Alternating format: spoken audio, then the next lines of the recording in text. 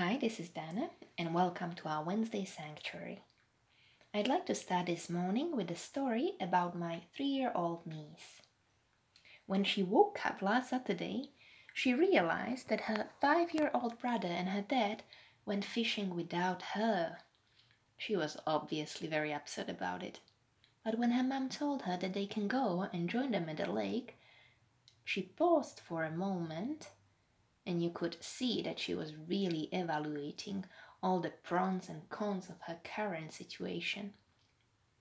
And after a good while, she said calmly, "No, I won't join them. I'll watch Kung Fu Panda, and nobody will bother me.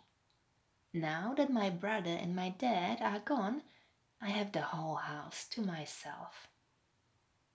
When I heard this story, it really made me laugh. And I thought what a capacity this kid has to transform an unpleasant experience of staying behind into something beneficial for her. And it also reminded me one of my favorite fairy tales my grandma used to tell me.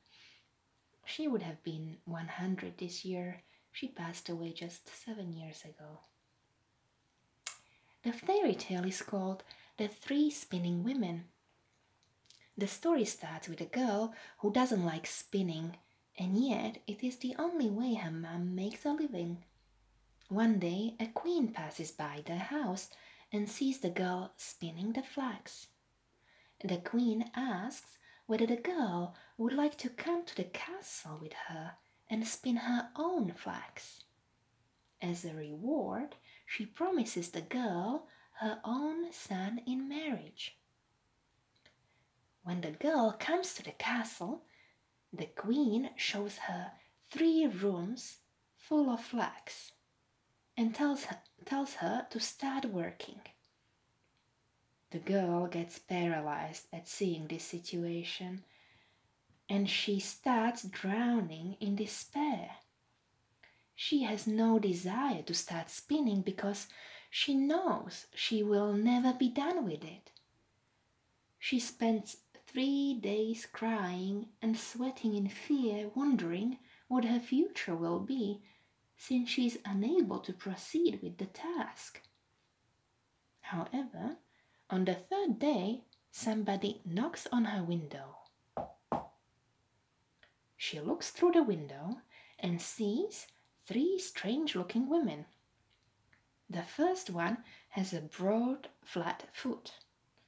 The second one has such a large lower lip that it hangs down over her chin. And the third one has a broad thumb. These 3 women came to help her with spinning. So the girl lets them into her room and she watches them as they start to work. The first one pulls the thread and pedals the wheel. The second one moistens the thread. And the third twists it, then strikes the table with her finger, and each time she does this, a most finely spun thread falls on the floor. But not only that, the thread that is falling on the floor is a golden thread. Something unheard of. The girl is so thrilled about this spinning business that she joins the women and they teach her the art of extraordinary spinning for the rest of the night. And before the night is over, they are done with all the work. And all 3 rooms that were filled with flax before are now filled with golden thread.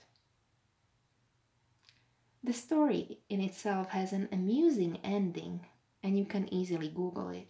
But for now, I want to stay with the 3 women and golden thread. There are so many similarities between this story and our current situation of pandemic.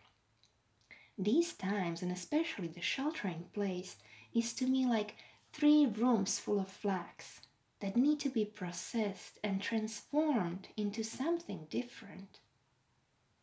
Our ordinary everyday experiences of cooking, cleaning, exercising, doing dishes, working, praying, and being with each other can be very shallow and boring if we don't know how to turn them into gold or how to find God in them.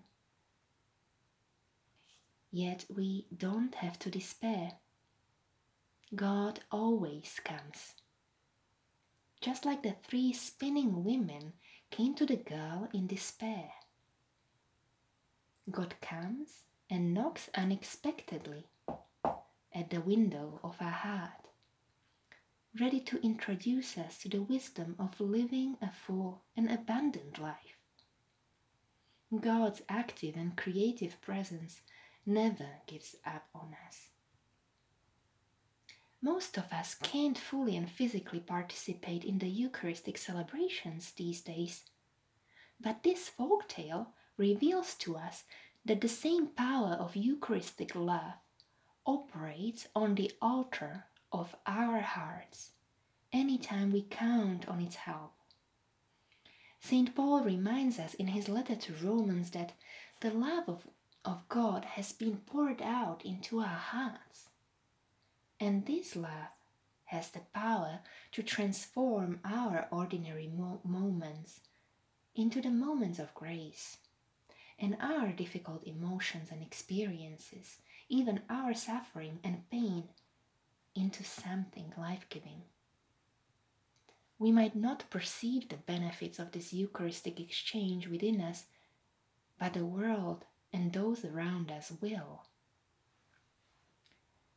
We can rest deeply because Jesus, the Good Shepherd, is not wandering on the meadows of the parks that are now close to us, but he is present in the dark valleys and spacious pastures of our hearts, and he always points us to the altar of our heart, where God's love continues consecrating our being in all its complexity.